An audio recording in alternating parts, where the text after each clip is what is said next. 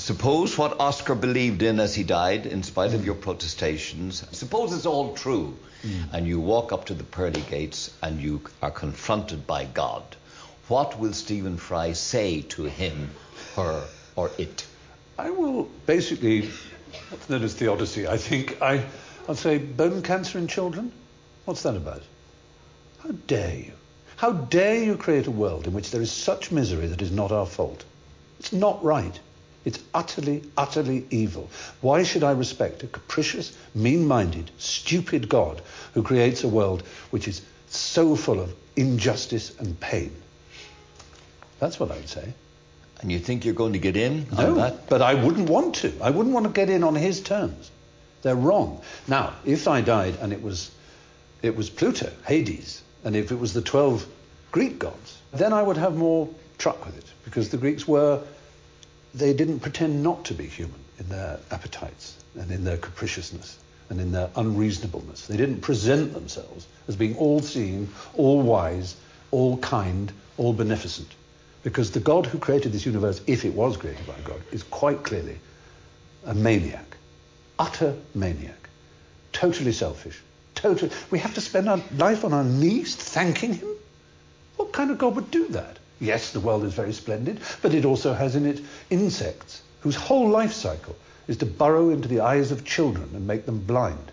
They eat outwards from the eyes. Why? Why did you do that to us?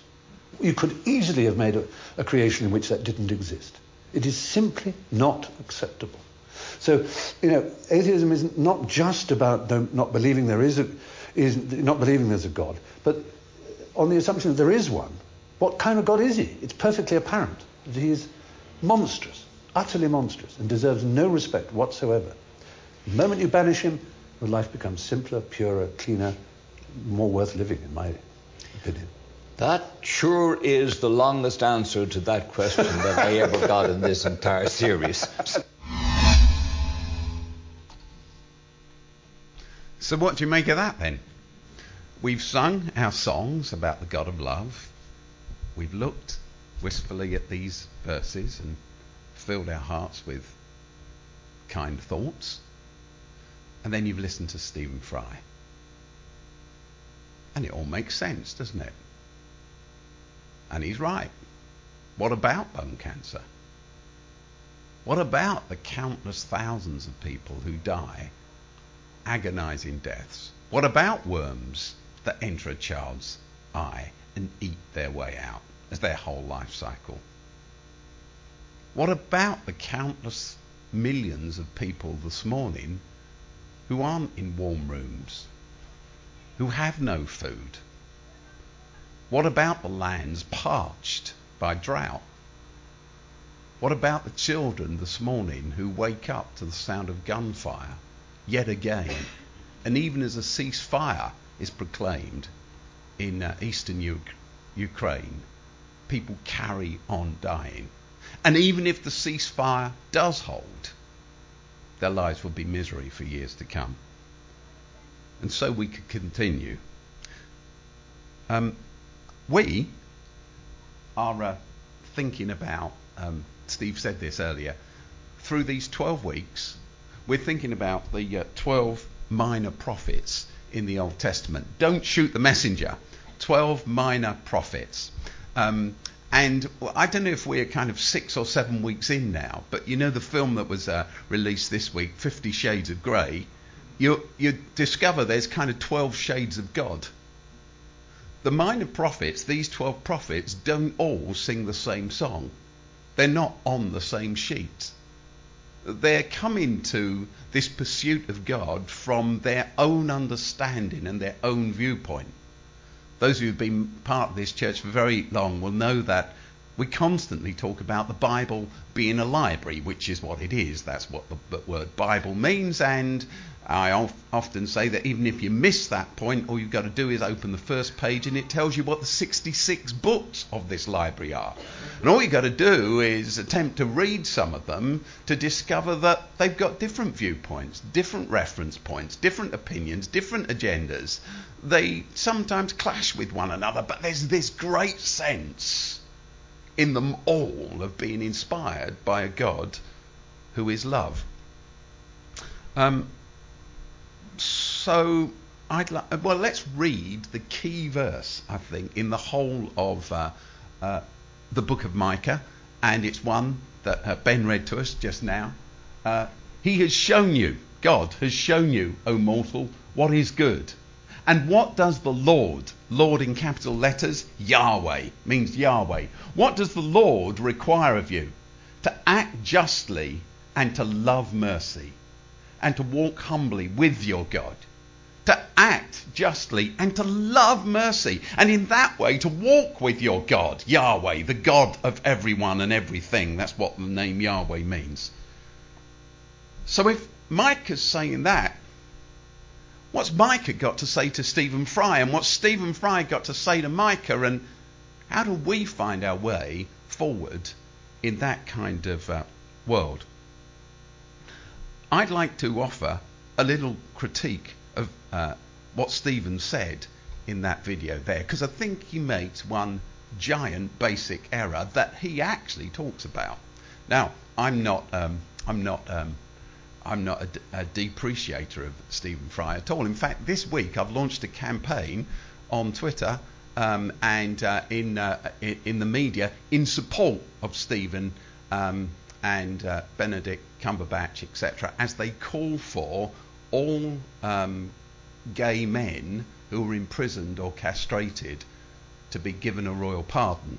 Do you know in 2012, I think it was 2012, Alan Turing was given a royal pardon. Turing, who invented, the modern computer and cracked the Enigma code, or invented you watched the film, I'm sure. He eventually ended his life. People say that he committed suicide because he was gay and because he was offered a choice between imprisonment and chemical castration. And he ended his life, most people say, with suicide, although some claim that actually he was murdered by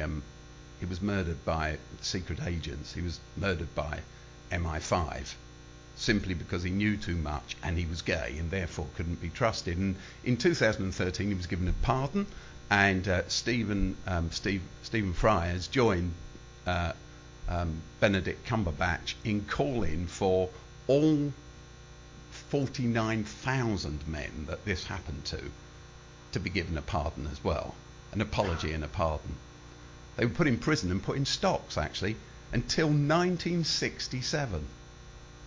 Wasn't long ago. Not long ago at all. So I've called on churches to join that campaign and to work with Stephen Fry to bring about the end to this draconian place. You can get hold of that on Twitter. It's going quite well. I think we're getting a lot of people to sign up. So having said that, you see, the point is, I think, that, I'd like to show you the next slide. It's hard to see. I'm really sorry that it's a kind of, at the back, and we're sorry about these lights and this screen this morning. But there are two gods there. There's Jesus hanging on the cross, and this, actually, on the other side, is one of the Greek gods that Stephen was talking about. Actually, that's Zeus. There were, as Stephen says, 12 Greek gods. I don't know if you know that. They were all brothers and sisters. And that Hades was one. He talked about Hades, didn't he? That's how we get our name Hades. Hades was the god of death. But Zeus, their big brother, was their leader. And in Greek mythology, Zeus and his 11 brothers and sisters murdered their mothers, their mothers and father, and took over. And Zeus, the god of war, the warrior god, became the leader of his people. There's a lot of there's several films out at the moment. I've spent a lot of time on aeroplanes, more time than I want to recently, and there's a whole series of films about the Titans, because that's who they were, and you can hear that, you can watch their stories. They fought with each other, they warred with each other, they slept with each other, they were adulterous, they cheated on one another. As Stephen Fry said, he'd be fine if he ended up, talking to the big man in the sky and the big man happened to be Zeus, because the Greek gods never protected pretended to be kind. They didn't pretend to be merciful or loving. Hey, they were having a good time and we were just kind of in their way. So they dealt with human beings as they chose to. They wiped whole people groups out. They could do anything to anyone, but no one could do anything to them. The point is that I think that Stephen, in that great commentary he does there, brilliant questions he poses, makes a giant mistake, and it's not his fault. The mistake he makes is that he's credited the Christian God, Yahweh, the Lord, the God of everyone and everything, with the same character traits as Zeus and Poseidon and Hades and the rest of them. He's got the God that the Bible talks about muddled up with the gods that the Greeks talked about. And then he says, so there's this huge God in the sky and he's in charge of everything and he can do anything he wants, and he lets a kid be riddled with bone cancer, and he lets a worm crawl out of a child's eye, and that's terrible. Then he says, I wouldn't mind it if he was turned out to be one of the Greek gods, because at least they didn't care. But the point is, what he's done is he's imputed all the character traits of the Greek gods into the God of the Bible. I'll explain a little bit more about that later if it's confusing you just at this very moment. I'll unpack that a little bit later. But like I say, I don't blame Stephen at all. Shall I tell you why? I would reckon at least half of us in this room have got the same view of God as Stephen Fry. I would reckon about 3/4 of Christians I've ever met in my life have got the same view of God as Stephen Fry. When bad stuff happens to us, we feel guilty. I must be being punished. I got this because God's laying into me. I got this cancer. I got this bad relationship. My marriage fell apart because I did something wrong, and God's getting me. Have you ever felt like that? You don't have to say yes. I know this kind of thing. You don't want to say, no, that's me. But I know it is us. Because so many have been taught this stuff. I'm not the kind of person who deserves God's love, and so that's why bad stuff happens to me. And then there's this other kind of voice that goes around the Christian world all the time. The Christian world all the time. And it goes like this. It goes, yeah, I know that mum with 3 young kids has died of ovarian cancer. That aggressive cancer that wipes out so many mums. And I know they're only 10 and 6 and 4. But it was her time. The Lord needed her. It's the Lord's choice. The Lord gives and the Lord takes away. Have you sung that in a song recently? The Lord takes away. It was her time. She's been promoted to glory. I even heard someone say, that's an old way of talking about it. It's God's will. God does what God wants. Now, that's exactly the same God that Stephen's talking about. A capricious God who chooses. Here are 10 people praying for their healing. I can hear them all. And I'm going to decide who I heal and who I don't. They're all pleading for their health or their life or the health of their child or their mother. And my answer is no, no, no. Maybe yes, yes, no, no, and yes. If God is in control of everything and can do anything he chooses, then actually I sign up to everything Stephen Fry just said to us. Don't you? It would be mad not to.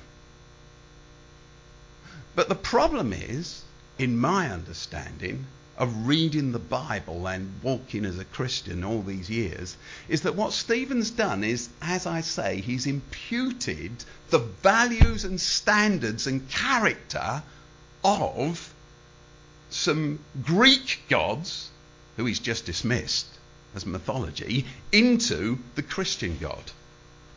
all-powerful, can do anything he wants. Here's Zeus, the god of power. Crash, crash, crash. He gets what he wants. He deals with people as he chooses. He takes life, he gives it, he wars, he fights. He does whatever he wants. There's no kind of logic to it, no morality in it, and you would never say that Zeus is the god of love. He's the god of power.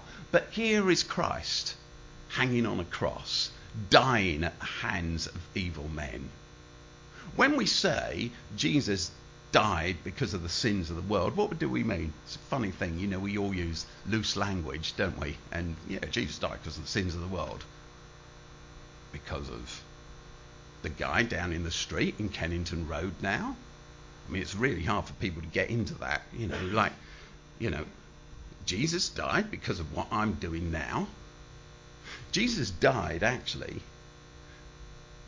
because of the sins of the Roman Empire. If you think this is kind of bit of Steve theology, actually this is lifted straight out of Tom Wright. Right. I don't suggest you read Tom Wright's great books. It'll take you the rest of your life to get through them. But I'm quoting directly from Tom Wright now. Jesus didn't die for sin in general. Jesus died because of the sins of the Romans and the sin of Pilate, who was a coward and wouldn't stand up for truth and justice and chose the easy way, not the difficult decision. Jesus died because of the shallowness of the Jewish people, who, when it came to it, having cheered Jesus on, chose a murderer, Barabbas, to release him rather than Jesus, the person that days later, earlier they'd said they follow, because it was just politically easy to do so. Jesus died because his disciples, who'd promised to stand by his side, ran from him and denied ever knowing him. Jesus died because Judas, who'd walked with him, had totally misunderstood Jesus' message and sold him. Jesus died for specific sins. And Jesus carried that burden, because the God that we worship, actually, here comes the difficult bit for some Christians to swallow, isn't in control. The idea Steve Fry's argument is predicated on is that God is in control of everything all the time. Everything's predetermined and predestined. Everything that happens is because God chose it to happen then, at that time, in that way. Do you believe that? I mean, loads of Christians do. And it seeps into us all. But it's ridiculous, because it turns us all into puppets. Nothing can happen that isn't been planned. Nothing that can happen that isn't already defined by God. We're just puppets. An act of generosity isn't really an act of generosity. If I send you a card on your birthday, it's only because it was predetermined. I had to do it. There was no way out. No act of kindness is an act of kindness anymore. It's simply that the God up there orchestrates everything. You've got no choices in life. It's all just planned to be that way. If you're wondering what I'm talking about and you want to do some more theology based around this, I'm talking about three big terms, right? So if you're in the scribbling down mode, scribble down the term open theology. You can Google it, you'll find out there's tons written around open theology. Google the term theodicy. Stephen Fry talked about theodicy right at the beginning. He said, okay, this is, I suppose, my theodicy. It's a theology of why bad stuff happens. And Google the term, which I've not talked about yet, agency. I will in a moment. Agency. Okay, it's not like advertising agency, but the term agency. I promise not to mention open theology, or a theodicy, or, well, I'll mention agency once or twice, but I won't mention the other two terms again. But they're really what I'm talking about. On November the 1st, I'm just going to look up the year because I can never remember it, 1755. November the 1st, 1755, an extraordinary event occurred in Europe that changed the way the world is. And that's why Stephen Fry thinks the way he does, in part, and it's why we think the way we do, in part, and it's why Europe's the way it is, in part. Let me tell you what happened. You can go away and Google this as well. There's tons written about it. It was at 9:30 in the morning in Portugal, in Lisbon. It was All Saints' Day, November the 1st. That's really important. All Saints' Day follows, of course, Halloween, October 31st. All Saints' Day is a religious holiday. Therefore, all of the Christians in Lisbon, in Portugal, in 1755, had gone to church to celebrate All Saints' Day. It was, as I say, 9:30 in the morning. And at 9:30 in the morning, the first of 3 earthquakes struck. There would be 3 earthquakes over the course of the next 10 minutes. Those earthquakes demolished all of the churches in the city, and they left 30,000 people dead. All of them churchgoers. Everybody who wasn't a churchgoer, who'd been up the night before revelling and enjoying Halloween and all its pagan ways, were at home. They all survived. All the Christians died, 30,000 of them, worshipping God, whereas everybody who'd got plastered the night before lived happily ever after. And Voltaire, have you heard of Voltaire? Voltaire wrote a poem. You can Google it again, you can find out about all of this stuff. It's a very famous poem. It's called The Poem of the Lisbon Earthquake. And, you've lost your... Okay, you lost your family. They come down here. Separation. There you go. He wrote the poem of the Lisbon earthquake. And the poem of the Lisbon earthquake changed the way the whole of Europe thought about God. Until then, you see, the church had bought the Greek model of God.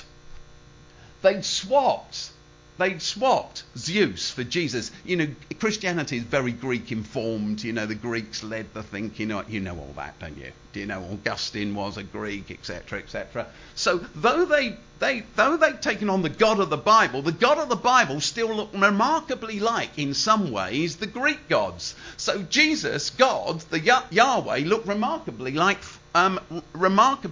Zeus and Hades, who Stephen Fry mentioned. And Zeus could do anything to anyone he liked, but he couldn't be changed. And it was believed that God was all-powerful and he could do anything he liked, any time he liked, and therefore he'd look after everybody who kind of bowed and scraped to him. Turn up in church and you're going to be okay. People still say that. You know, I'm a Christian, I've been to church all my life and I've still got cancer.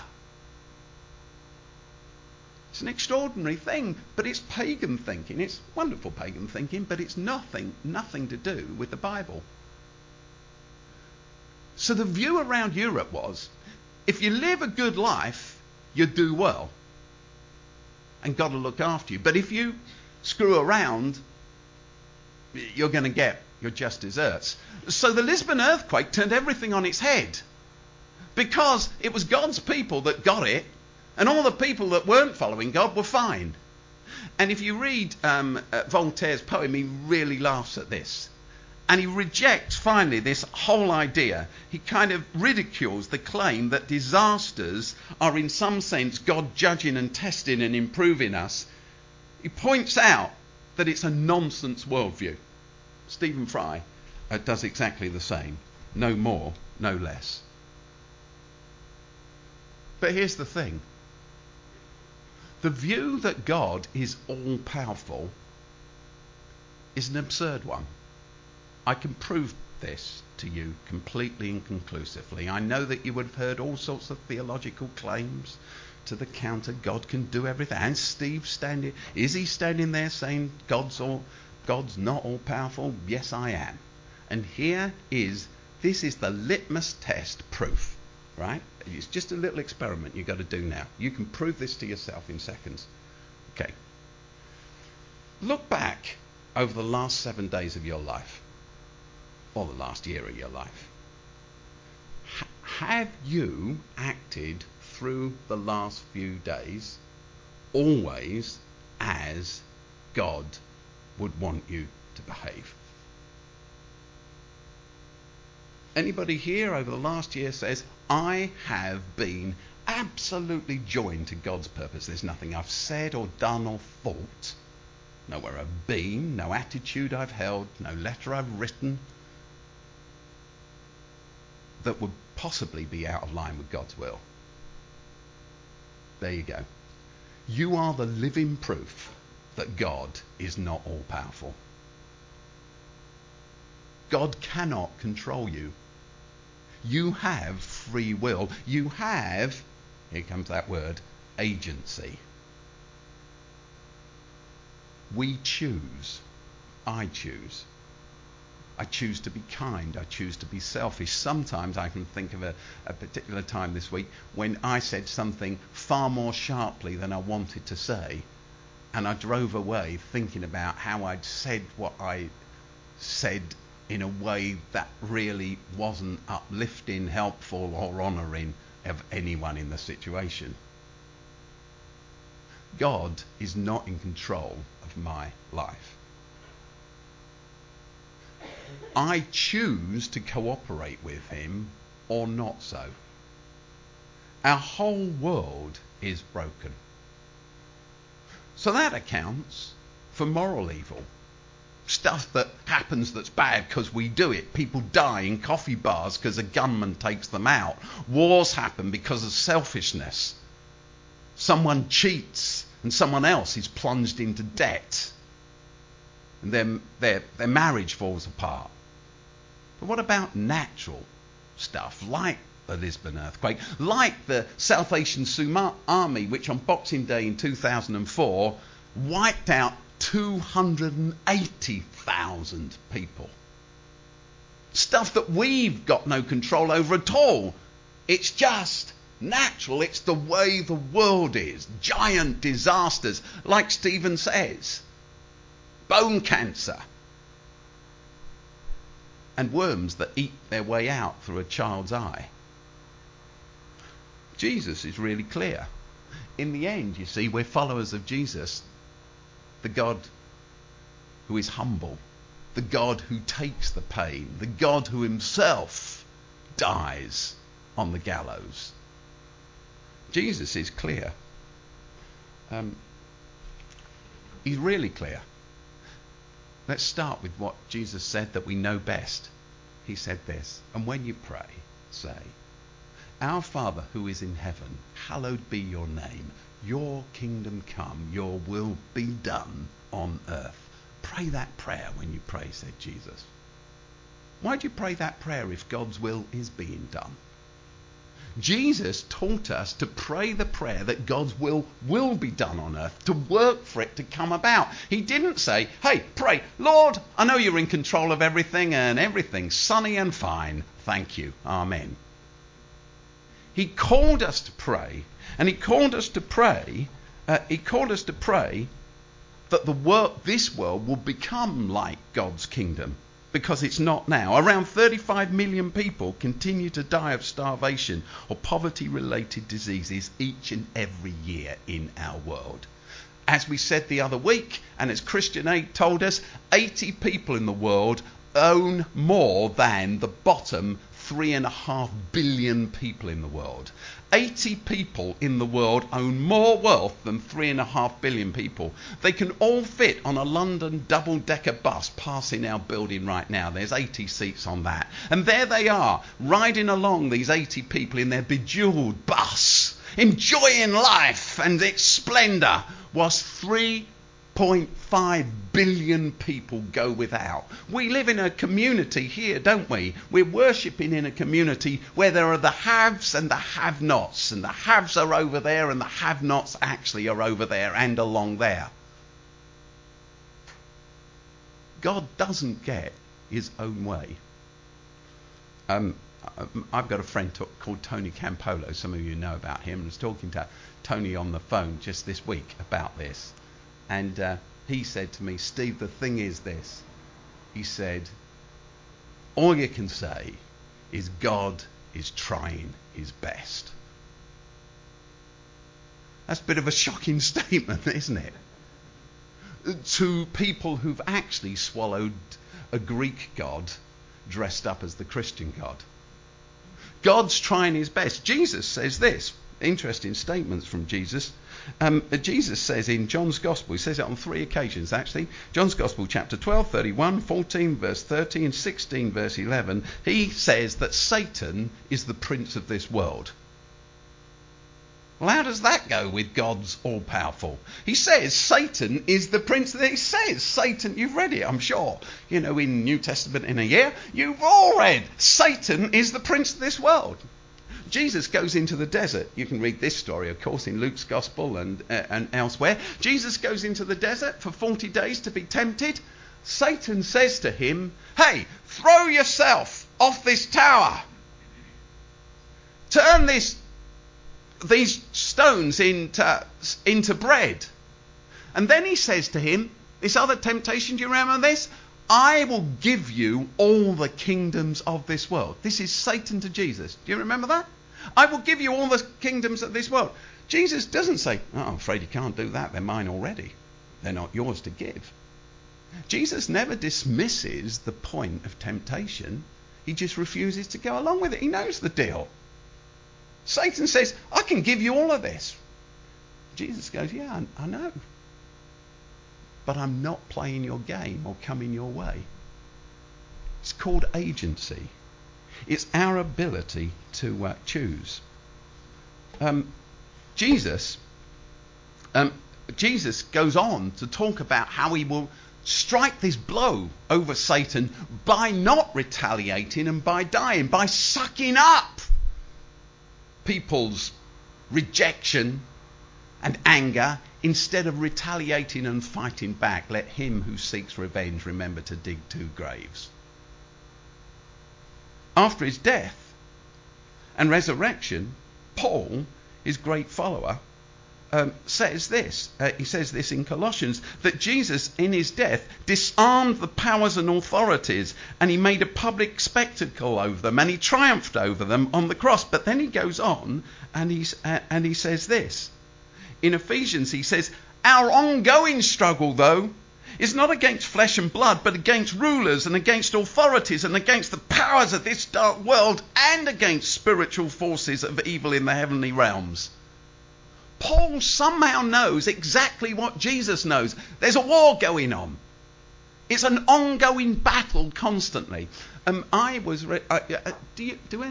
some of you know, I'm sure you all know about the hospice movement. Do you know, some of you know that the first ever hospice in the world was in Sydenham? It's called St Christopher's Hospice. Has anybody been there and seen it or know about it? St Christopher's Hospice in Sydenham. The first ever hospice ever. It was founded by a lady who's dead now. In the last 15 years, I suppose she died. Dame Cecily Saunders became Dame Cecily Saunders. And when I used to be a television presenter, I had the opportunity of spending an afternoon with Cecily and interviewing her for BBC. A really committed Christian, an extraordinary woman.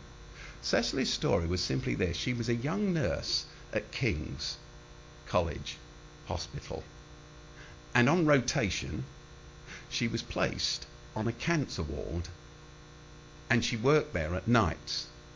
And this old lady, she was well in her 80s when she talked to me. She said, Steve, I used to sit at my desk at nights and I'd hear people crying out in agonizing pain as they died. And I knew I had to do something about this. And that's what drove her in the end to set up the hospice movement. care for those who are dying of cancer, so that they're free from pain as possible, and they're also conscious. She believed that those last weeks of life are really important in putting things straight with your family, in building memories, in saying goodbye, in not evading the questions of death, in preparing people spiritually. So she built the hospice movement. There are hospices all over the world. Here's the thing, have you ever thought about this? If God is in control of everything, and everyone dies at the moment he plans for them to do, all Cecily Saunders was doing, and everybody else who's ever joined her, is battling against God. The whole hospice movement is only an attempt to overcome God's timing, if you believe that God is in control of everything. Instead, the Bible paints a different picture. Micah says, love mercy, walk with your God, give your life, get involved. We almost finished. Let me show you this. As you came along here this morning, I don't know if you saw on the kind of little triangle of land, which perhaps some of you have never seen before, where there's all those bins and things that you came past just as you came in the door. That, by the way, is where a coffee shop's going to go, and our debt advice centre. So that's exactly, and we're going to demolish a bit of the building in the summer and it's going to be great when it's finished. But this morning, if you didn't see it on the way, you'll see it on the way back out. There's a long blackboard. It's just black. It's got nothing on it.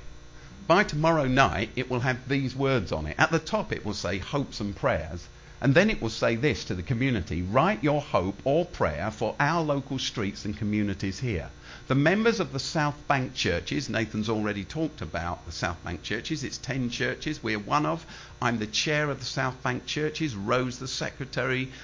Nathan kind of works with us and runs the food bank, which we're always encouraging the other churches to become part of. That's what South Bank churches are. The members of South Bank churches pledged to pray about those prayers throughout Lent and to continue to work towards them in the months ahead. Or you can choose to leave your prayer at our website, southbankchurches.org. So from Wednesday, from the beginning of this week, from tomorrow, after we've got all these transfers put on that board and people can read it, we're building another one down at Kennington Cross. There's a church there called St Anselm's. It's going to have one exactly the same outside. And we're going to invite people, as I said last week if you were here, to scribble their hopes and their prayers and their fears and their worries about life here, about healthcare and about housing and about education and about the streets or whatever it might be. And what we're going to do is each night we're going to take a snapshot of that blackboard, and if you've registered for our 24/7 prayer campaign, we talked about it last week and it's on the front of the news sheet so you can read about it. But we start this Wednesday, which is Ash Wednesday, the day after Pancake Tuesday, Ash Wednesday. We start this Wednesday and we're going to create a 24/7 non-stop night and day prayer, a chain of prayer. And so what we'd like you to do is sign up for an hour. If you go to, I think we've emailed everybody who left their email last week, we've emailed you about this, and I think everybody else whose email we've got, we've also emailed you about this. So what we'd like you to do, actually, we've had one or two technical issues with this, but if you've been if you've not found that email, find it in your inbox and sign up for an hour of prayer. When you sign up, we automatically send you the snapshots of these two boards, and in the comfort of your own home or wherever you choose, your job is just to give an hour to reflect on and contemplate and pray about the issues that arise. If trying to connect, you can't, because we put some links in, That's been the slight technical issue. Some of them may work, some might not. But you just go to southbankchurches.org. If you skip everything else, go to the website, southbankchurches.org, and click on the tab that says 24/7 prayer. I've written on there, and Nathan's put the whole thing together, so you'll be able to sign up for an hour. Why do I say that at the end of this talk? Because it's about agency. It's about walking humbly before your God and loving mercy. So we've got to listen first. Because how can we meet people's needs unless we listen? And having listened, we act. Prayer, you see, when Jesus said, "Our Father who is in heaven, hallowed be your name," he wasn't saying, look, waffle on these words and go home. He was saying this is a way of living and a way of being. It's a way of agency and acting and getting involved. That's what we are called to do. Let's pause and let's pray.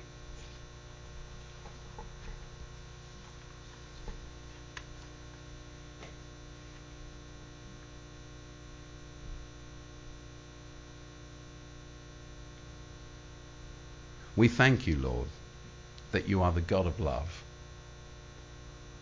and that you exhibited love, not power, as Jesus took the blows that were thrown at him and gave his life. And in rising from the dead, sent a message to us all through history. You can trust me. You can choose to live my way. You can afford to take the blow, to turn the other cheek, to take the insult, not to return it, to give yourself, to prefer the other, to go first, to lay down your life, to love, to show mercy in a world where no mercy is shown, to work and fight for good, to give your life, to study, to discipline, to bring change, to set the oppressed free, to end suffering. Lord, we give our lives to you. We give this day to you. We give the conversations that we'll have after this service is finished to you. We want to be those who bring change. We hear the challenge of the Lord's Prayer. And Father, we choose to accept, to build your kingdom here. Be with us as we journey together, a church together, a group of people committed to one another and to those around us. This is our prayer. In Jesus' name. Amen.